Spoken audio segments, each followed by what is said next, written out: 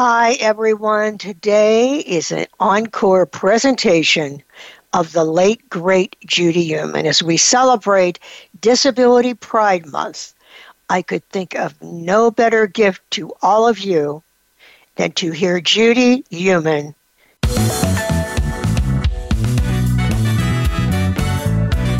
Welcome to Disability Matters with your host, Joyce Bender. All comments, views, and opinions expressed on the show are solely those of the host, guest, and callers. Now the host of Disability Matters, here's Joyce Bender. Hey, hi everyone. Welcome to the show, those of you in the United States and around the world. We have our largest listener now in China.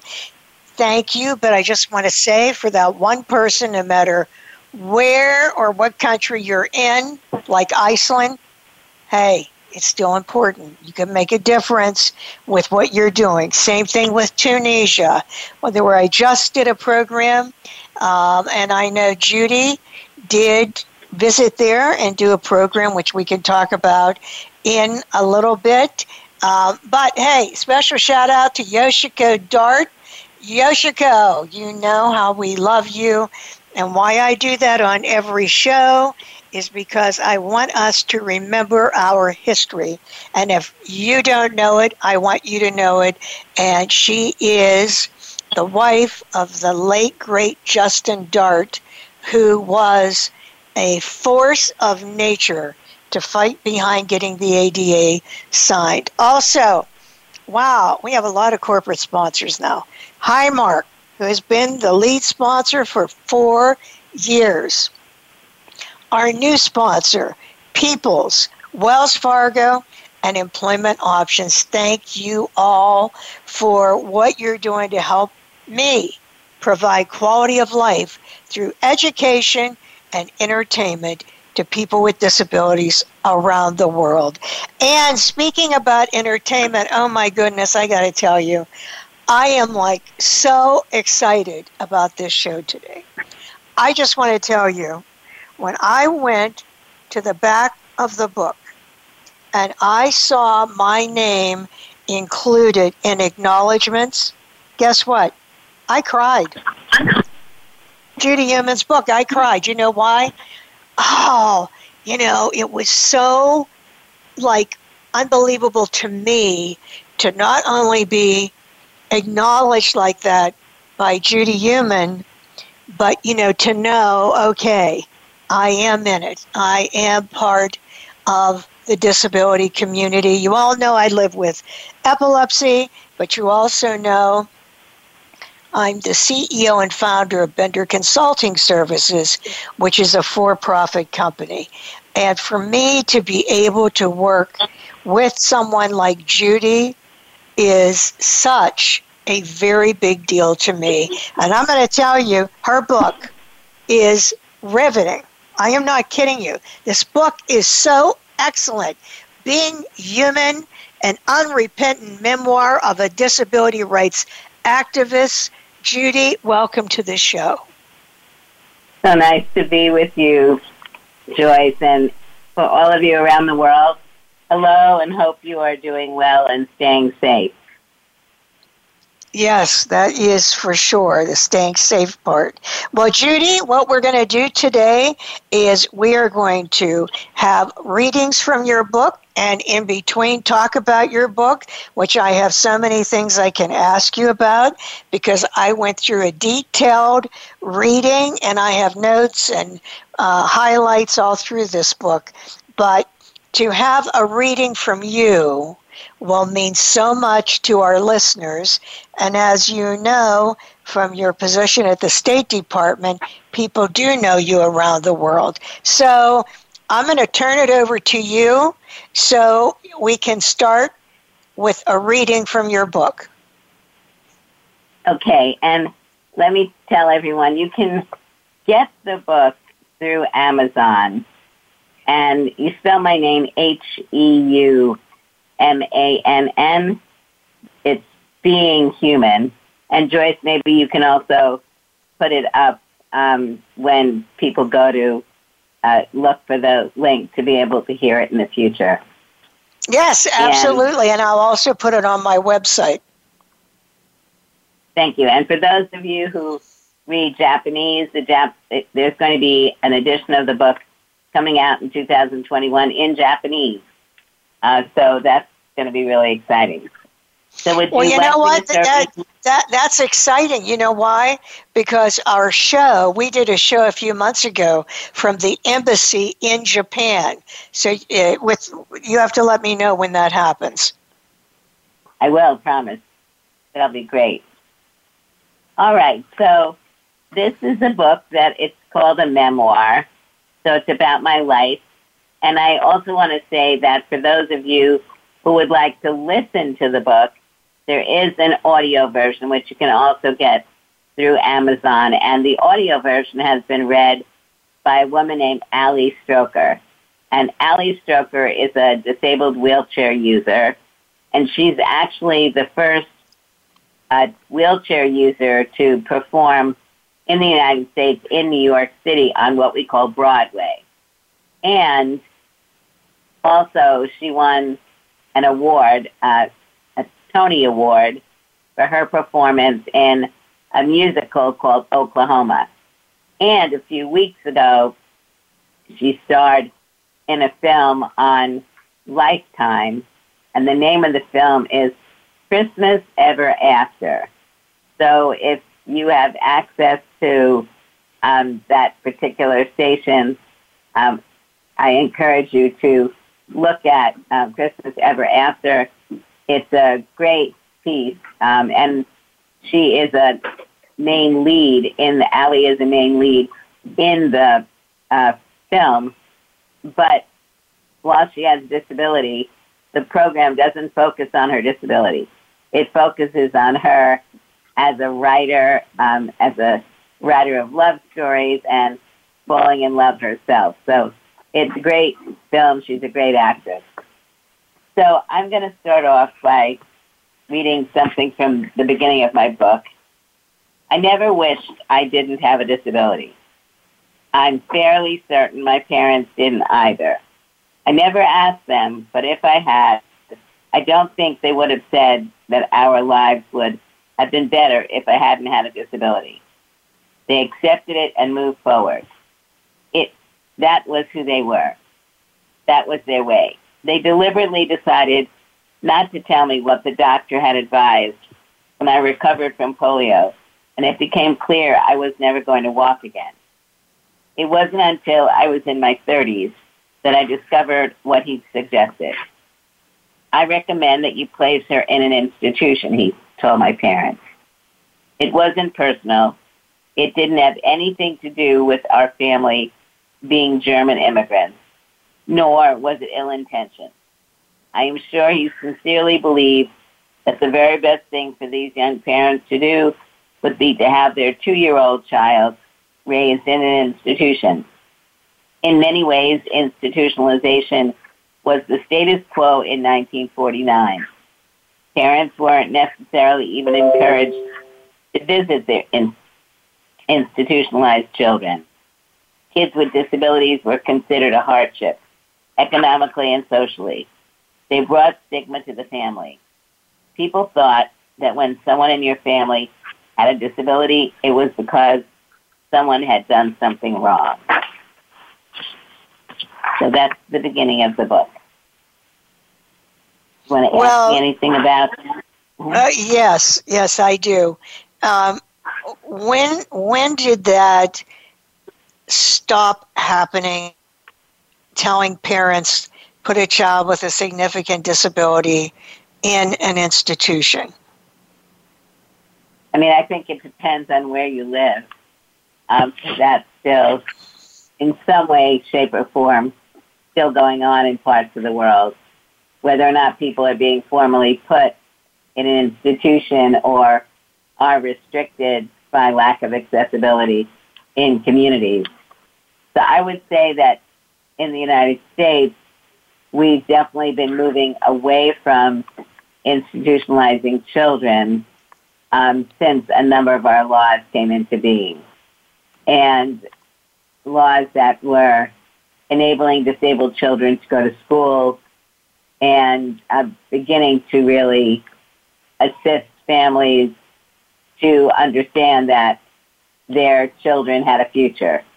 And I think we've seen this in growing numbers of countries around the world where disabled people are forming their own organizations and where our stories are being told by ourselves as disabled people, and allowing families to see that their children can grow up in their homes and be a meaningful part of the family.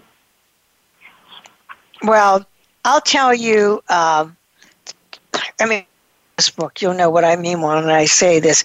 Unbelievable what you fought and overcame from such a young age, from not being able to go to school to having someone come to your house 2 days a week and teach you for a couple hours.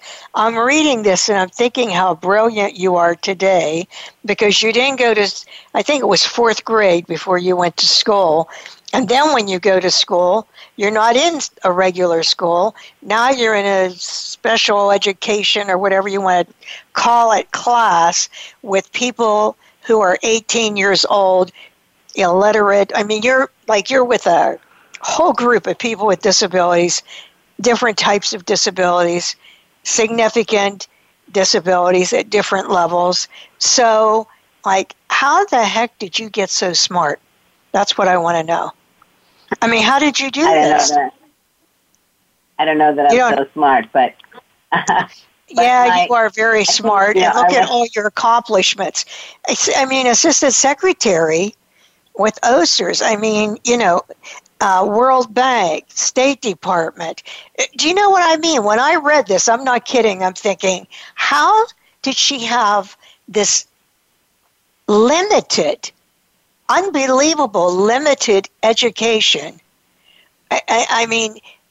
Would you say it was from reading? I know you read a lot. How did you compensate for this lack of education? First of all, what I think is important to understand, and for the audience, because I'm sure whatever country you're from, if you had your disability when you're younger, your parents probably played an important role in your life. And I would say that was definitely true for my parents. My parents kept pushing to try to get me into programs, to be able to go to school. My mother had taken me to school when I was 5 in the United States. You start going to school when you're 5, but the school in our neighborhood said I couldn't go to that school because I was a fire hazard. So as Joyce said, I didn't start actually going to classes in a school building until I was 9 years old. And between the ages of 6, 7, 8, and 9, I had a teacher who was sent by the Board of Education for 2.5 hours a week. Now, my family were readers, and we always were talking. So I think it was a combination of reading, talking, listening that really helped me move forward. And again, I think, really from the people I've met in many countries, we have very similar stories. I'm 73 years old now, so things are very different today in the United States because of laws that we have on education, of laws that we have that make it illegal to discriminate against disabled people. So today, if I was growing up, I wouldn't be on home instruction. I would be most likely in a regular school, in regular classes, learning what other children were learning. I think, like many others, we learn in spite of the fact that the system doesn't really feel that we're able to learn or isn't invested in our learning. And I think my parents really, as I've been saying, played an incredible role in helping me recognize that education was very important and looking at ways of helping me to learn every day. Yeah, how about when you had to learn Hebrew? That's funny. So I'm Jewish, and my mother was trying to get me into a Jewish day school for the 1st grade, or when I was 6. and the principal said I didn't know enough Hebrew. And my mother had me tutored every day, like over the summer, or many days, and then called the principal and said I knew enough Hebrew to go to the first grade. And he said no. So I think my mother didn't realize that he was asking her to do something that he felt she wouldn't do. And so that was another disappointment on her end and my father's end. But, I think what that taught me, or one of the things it taught me, is that perseverance is very important. And you don't let no get in your way. And that's really an important part of my life, your life, Joyce, and other people. Would you like me to read another part? Yes, please. Okay, so I'm going to read a part when I'm 8 years old. As a result of polio, was not able to walk. I used a wheelchair and braces. So I was about 8 years old with what I'm going to read. I think it was a beautiful sunny day, but it might have been cloudy. I don't remember. What I do remember was being caught up in my conversation with Arlene as she pushed me in my wheelchair, talking about what we were going to buy at the candy store or what we wanted to do later that day. We were pleased to be walking around the corner to buy sweets in front of Dr. Nagler's brick house, which I knew was Dr. Nagler's house because I'd been there with my mother for her doctor's appointment. We paused to cross the street. Arlene turned me around to lower my wheelchair off the curb, pushed me across the street, and then, once we reached the other side, she put her foot on the metal bar on the back of my chair, tipped me and the chair back, and lifted my chair onto the sidewalk. As we did this, a few kids came toward us from the opposite direction. They were walking slowly down the sidewalk. As they passed, Arlene shifted my wheelchair to the side to make room for them. We didn't know them and didn't pay much attention, engrossed as we were in our conversation. So I was surprised when one of the kids turned suddenly to look at me. He stood in front of me, staring down at me in my wheelchair. "Are you sick?" he asked me loudly. I stared at him, not understanding. "What?" "Are you sick?" he repeated insistently. His voice boomed. I shook my head, trying to clear the words away. I was confused but couldn't speak. "Are you sick?" he asked, slowing the words down as if I were a toddler. The world went silent as the words reverberated in my head. I shrank down, frozen with confusion, wanting to cover myself up with something, anything, to hide from that question. The boy's insistent eyes on me. "Are you sick?" he asked insistently, almost shouting. Suddenly, I became aware of Dr. Nagler's house behind me, and my face turned a cringingly deep red. Does he think I'm going to the doctor? But he's not my doctor, I thought. Fiercely, I fought back tears. I wouldn't cry in front of everyone. I wasn't sick. It made no sense. I knew I wasn't. But then, why was he asking me that? I became uncertain of myself. Was I sick?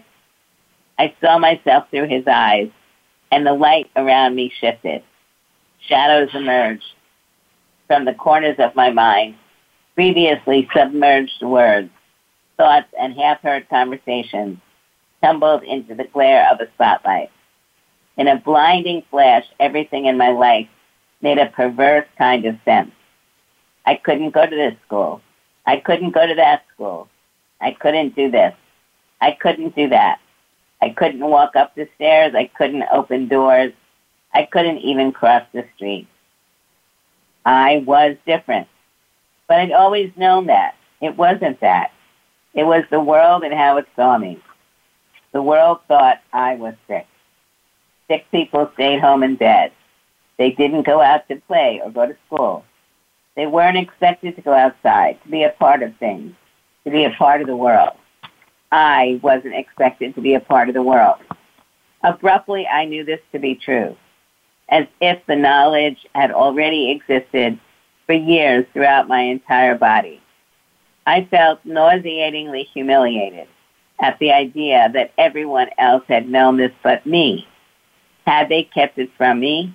The embarrassment settled in as a cold ball deep in my stomach, where I could feel it spreading into my limbs.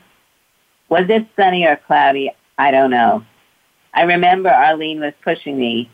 We were going to the store to buy candy, and we were chatting. And I was a butterfly, becoming a caterpillar. Yeah, that part of the book is very powerful because it's like that's when you first knew. It seems as if that's when you first knew that things were different, that people were going to see you differently. And, of course, butterfly becoming a caterpillar says it all. But am I right? Am I right? Was that like the first time at that candy store that it really hit you? I'd say what was true is that it was the first time that I really recognized that people saw me as sick. Mm-hmm. And that was very different than seeing me as someone using a wheelchair. In my neighborhood and the block that I lived and with my cousins, it was pretty insulated. And people did know that I didn't walk, and they did see me using a wheelchair, but they didn't call me sick. So I think the word sick really much more negative comment, meaning I wasn't the same as they were. Yeah, and even in, let's see, what year would that have been? 96 or 97, when Tony Coelho first appointed me to the President's Committee on the Employment of People with Disabilities. I can still remember sitting there and hearing them talk about we need to move from the people seeing us as the medical model to a group of people. So that really was what you're talking about. I mean, that is, of course, what was the problem also with the employment of people with disabilities. And that, unfortunately, stayed on for a long time. And don't you agree with me about that? I mean, employment still is one of the major areas that we're addressing around the world, employment of disabled individuals. And I think COVID is something that we're all very concerned about, not just COVID itself and its impact on the general populations around the world, but on disabled people in particular. Because in the United States, we've seen many people who've lost their jobs as a result of COVID, but disabled individuals who appear to be losing jobs at a higher rate than non-disabled people. So I think employment is still something that we're all working really, really hard, not only to keep people in the workforce, but to get people back into the workforce. Well, I have a note here by your book, by a paragraph in your book toward the end that says, the very first thing I wanted to figure out was how to make disabled people visible. As long as they were out of sight, we were out of mind, which made us not only easier to discount, but easier to hurt and worse. I'm reading that and I wrote there, oh my God, is that the way it is? Is that one of the reasons we have this high unemployment? The part where it says, as long as we were out of sight, we were out of mind. Well, Chris Griffin always says, if you want to change the work face of America, if you want to make a difference, hire someone. Stop talking about it.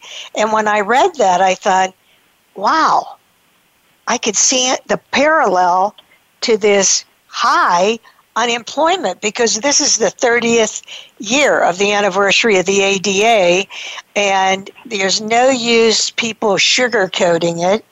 I live it, I know it, that, we have a long way to go. And now, as you said, Judy, it's even worse with what's going to happen with COVID. Right. I think, though, some of the positive things that also may be coming out of COVID is greater flexibility in the workforce, so that people will be able to work sometimes out of their home. And for disabled people who need flexibility, that could be very valuable. On the other hand, I want to also make sure that as the workforce comes back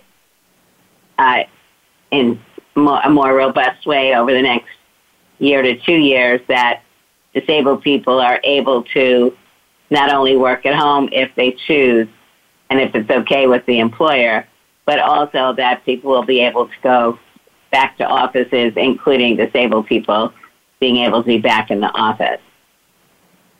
That is absolutely true. That always worries me. Again, the work from home right now is great for so many people with disabilities in rural areas, or, somewhere where they can't relocate to where there is a job. It's fabulous. But it can never be that when we go back to work, that people with disabilities are not included. I have to ask you, Judy, what part of the book were you going to read next? Before, I don't want to talk about it if you're going to read it. Well, do you have a section you'd like me to read? Just any others? Yeah.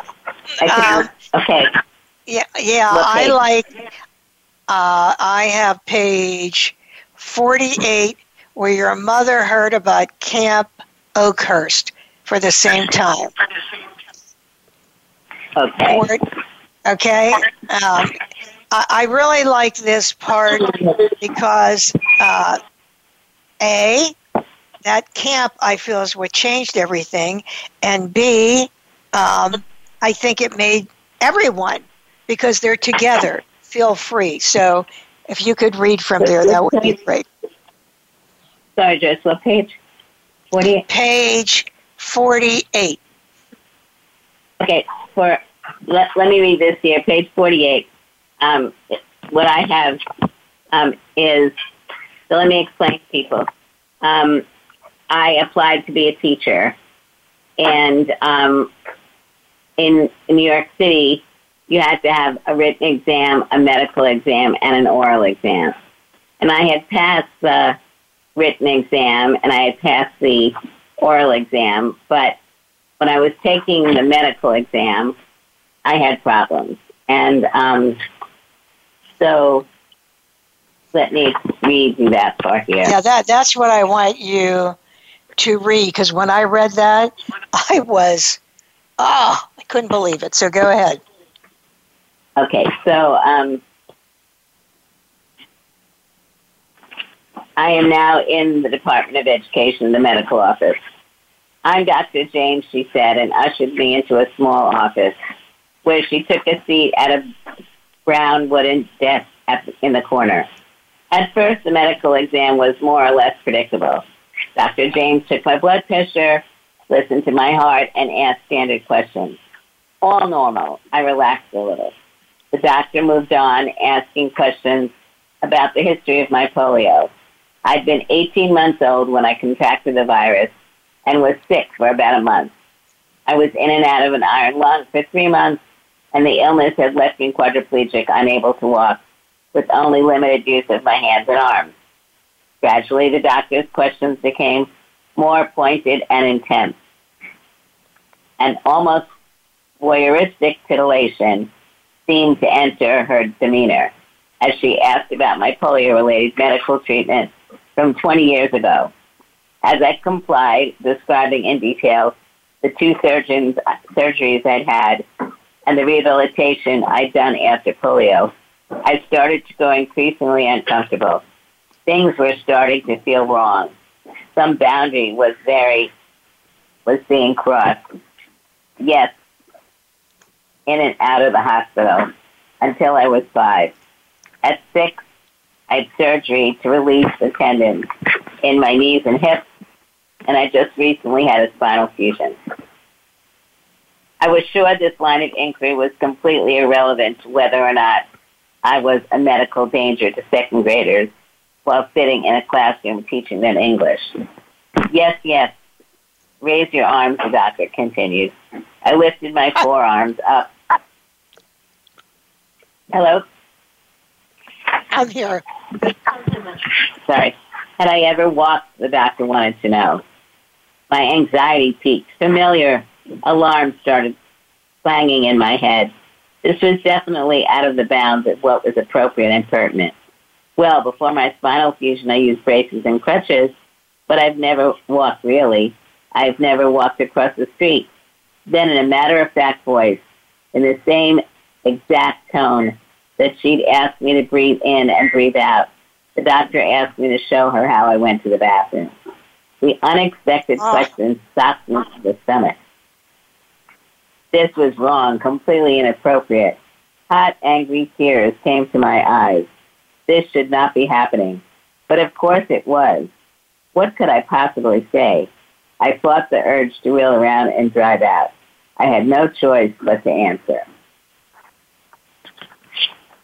So that story went on, and at the end, I was denied my license, but then I went to court, and I got my license. So I was a teacher in elementary school in Brooklyn, New York, for 3 years.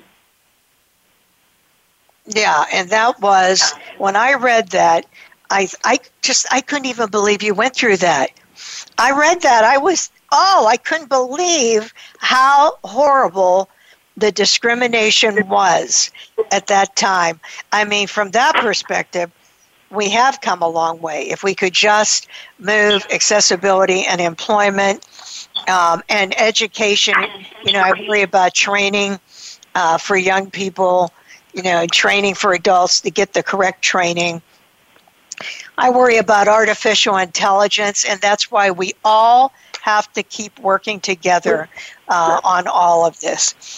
Judy, I don't care where you start here, but I want you to read about what you did when you were going to the house of how do you pronounce his name? I never get it right. Maldonado. Yeah. Yeah, Maldonado. Yeah. Okay, hold on. Okay. So, for the audience, we have a law in the United States called Section 504. It was a law that came about a number of years before the Americans with Disabilities Act. And in the U.S., when we pass laws, we usually have something called regulations. And the regulations are an explanation of what the law means, and in many cases are really very important so that those people who have responsibility to enact whatever the law says understand what they have to do and what they don't have to do. And in this case, Section 504, for those of us with disabilities, it allowed us to understand what was supposed to be happening, working on ending discrimination. And it was quite specific. 504 said, if you got money from the federal government, you couldn't discriminate against someone with disability. The regulations were very important because they were defining what disability was, they were defining what discrimination was, they were defining what could be done in order to ensure that one was not being discriminated against. And we had demonstrations across the United States in 1977 that started on April 4th. I had moved from Brooklyn to California. I was working with an organization called the Center for Independent Living. Some of you may have heard of Centers for Independent Living. And we were working in the Berkeley, San Francisco area to organize demonstrations and to have a meeting with a government official who was based in San Francisco His name was Maldonado, Joe Maldonado. Joe Maldonado was a smallish man with a head of graying curly hair. When we entered the room, he stood up and awkwardly motioned for us to sit, seeming not to process that many of us already were sitting. "What can I do for you?" He was clearly shocked at the size of our crowd. "We're here to ask about the status of the enabling regulations for Section 504 of the Rehabilitation Act," I spoke loudly. Maldonado leaned back uneasily in his chair with a guarded look. His light-colored suit was tight across his shoulders, a white polka dot tie resting on his chest. Behind me, more demonstrators packed themselves into the office. The room hushed with attention. "What is Section 504, he asked. I paused, surprised. What? Was he serious? Section 504 of Title V of the 1963 Rehabilitation Act prohibited discrimination against people with disabilities in institutions and programs receiving federal financial assistance. HEW is responsible for finalizing the enabling regulations for it. Do you know anything at all about what's happening with these regulations in Washington?" I hoped my voice was echoing down the hall to the rest of the protesters. "I'm sorry, I don't know anything about Section 504 or about what is happening with these regulations," Maldonado said again, turning red. Several worried wrinkles had appeared on his forehead. "Can we please speak with the staff on your team who will work on 504, I asked. Maldonado looked displeased. "I'm telling you, we don't have any information for you." "I understand," I said, "but we'd like to speak with your staff, please." For a minute, Maldonado looked like he was going to refuse. Then he walked out and came back a moment later with 2 HEW employees. I asked them about the regulations. They looked utterly blank. I explained again. Exasperation slipped into my voice. Joe Quinn stood behind me, interpreting in sign language. The entire floor listened. But it was true. Neither Maldonado nor his staff had any clue what I was talking about. Hot fury consumed my body. This might just be a job to Mr. Maldonado, but his job affected people. Every single person in this office, and millions more. Did he not understand that? With an icy calm, I bombarded Maldonado with question after question, asking why they were watering down the regulations. What changes were they proposing? Why the department wasn't involving the community in the changes when the regulations were coming out. Maldonado looked like he was trying to disappear under his desk. I refused to feel sorry for him. I leaned forward. My heart pounded. Now. Do it now, I thought. I looked straight into Maldonado's eyes. 504 is critical for our lives. I spoke vehemently, authoritatively. Behind me, I felt the crowd hold its breath. We're not leaving until we get assurances. The words came from some wellspring within me. A sense of absolute certainty spread throughout my body. You don't understand. You don't care, the crowd chanted behind me. Maldonado looked at us. Perhaps he looked at us and saw a room full of people he could dismiss if he stared us down long enough. Then he got up and walked out of the office. Kitty, a good friend of mine, and I looked at each other. I leaned over to Kitty and whispered, "How did I do?" I always wanted to get Kitty's thoughts. Feeling my emotions as strongly as I did in those moments, it almost felt like an out-of-body experience, like I wasn't entirely sure of what had happened. You made mincemeat out of him, Kitty laughed. I later learned that while we were with Maldonado, 3 female HEW employees had been walking around offering the protesters in the lobby cookies and punch they prepared for our meeting, like we were some kind of a field trip. Evidently, they had undercatered. I mean, that is such a great story, and you may tell them what happened after that, Judy. What happened with the occupation? So, guys, there's also a film that I think many of you can see. It's on YouTube and Netflix, and it's called Crip Camp. CRIP, in other words, CAMP. And it's a documentary about a camp for disabled kids in New York State, and also follows the lives of a number of people who attended that camp and what people have done with their lives. And the 504 demonstrations are very nicely documented in this film, Crip Camp. So this particular demonstration lasted for 26 days. And there were about 150 people who were occupying the building, Health, Education, and Welfare Building in San Francisco. And some of us left and went to Washington, D.C., other side of our country, and met other disabled people who were also fighting to get these regulations signed.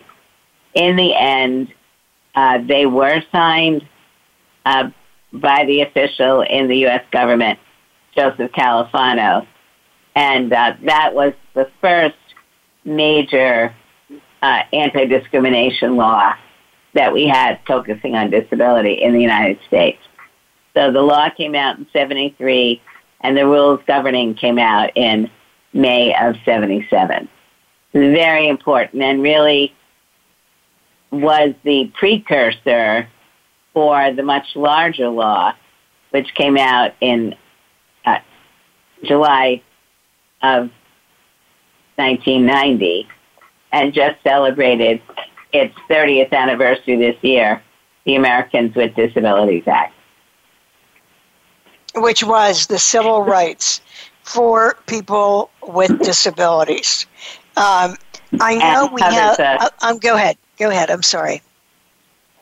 What were you saying? Public and private sector. The Americans with Disabilities Act covers the public and private sector, which is very important. And many countries don't have laws as strong as the Americans with Disabilities Act, which covers the public and private sector.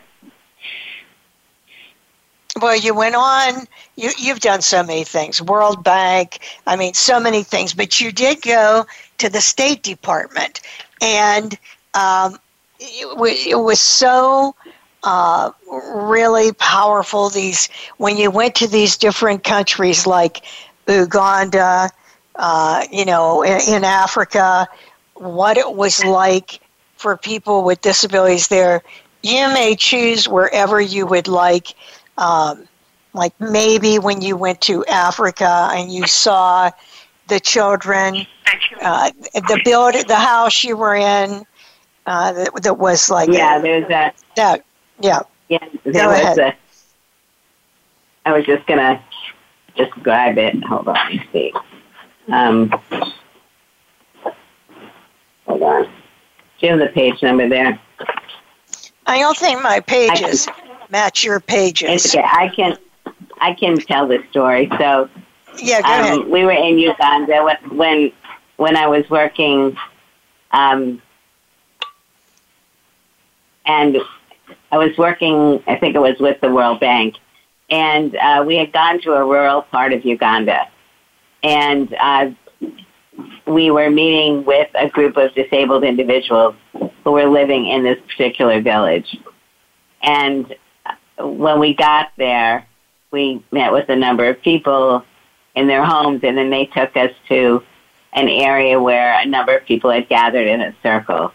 And so what I normally do is, any place I go for meetings, regardless of the country, is to go over and shake people's hands and ask their names and why they're here at the meeting. And at this particular event, there was a little child who started really, really crying when I was going around the circle. And it turned out, of course, that he had never seen a motorized wheelchair. And so he was very, very afraid of the motorized chair. And I ultimately had to stop going around the circles because every time I would move, he would really, really cry. And so if I just sat stationary, he didn't. But this particular village at that point, there was nobody who used a motorized wheelchair. And so I learned a lot from the people I was talking with, and they got to see a motorized wheelchair for the first time. And this little boy got really scared, and I felt terrible about that. And he started crying every time the wheelchair moved. Yeah, he did. Yeah, I remember that. So I stopped with it. And a lot of those children, I think you call them crawlers or people in general. No, these were different. Yeah, these were. So, you know, in some countries, disabled people are begging, and they're crawling on the ground because they don't have the braces, crutches, wheelchairs to be able to be off the ground, and they're called crawlers in some places. And, you know, they're basically in that situation because we don't have the right policies, or the governments don't have the right policies in place to enable people to get the technology that they need and the ability to get the education and employment that they could benefit from. Today, I know we only have a few minutes left in the show, which, oh my goodness, goes so fast. I want to talk about this book again. Being Human, Heumann, an unrepentant memoir of a disability rights activist. I just want to mention this book is phenomenal, and this book is historic. I mean, it's amazing how it takes you with Judy's life through all of these things that happen with 504 and so much more. So much more. You've got to get this book. I know you know what I've been on the air 17 years. I think I've only endorsed maybe like 4 books in all that time. I am endorsing this book. This book is awesome. You've got to get it. Being Human, an unrepentant memoir of a disability rights activist by Judith Heumann, Heumann. I will get it out on benderconsult.com. But if you go to Amazon, you can get it. If you want to know more about this book, what we talked about today, you can hear this show on demand in case you want someone else to hear the show. Tell them about this.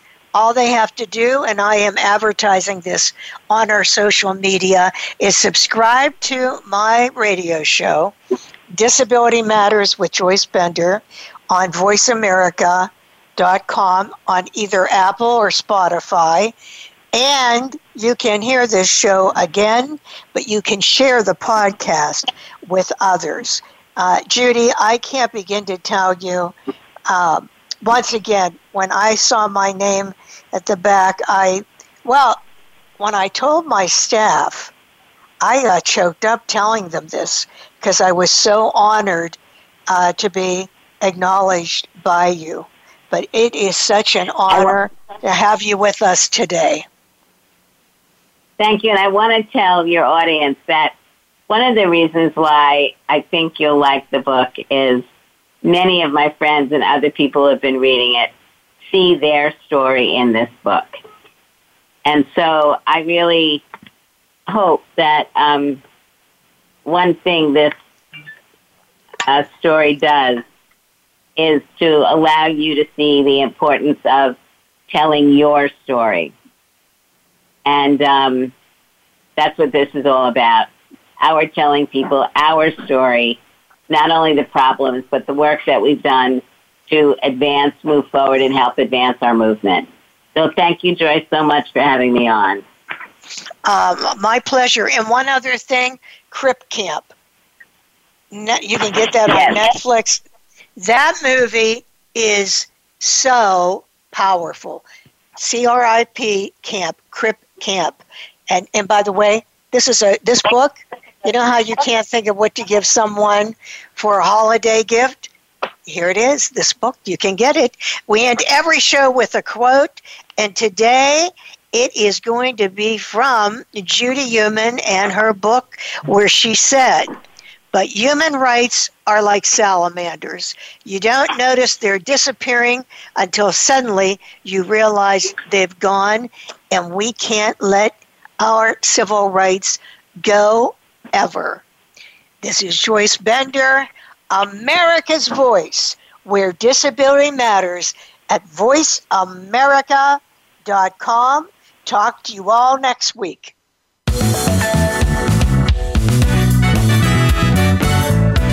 Voice America would like to thank you for tuning in. Please join us next Tuesday at 11 a.m. Pacific Time and 2 p.m. Eastern Time for another installment of Disability Matters, right here on the Voice America Variety Channel. We are the leader in live Internet talk radio.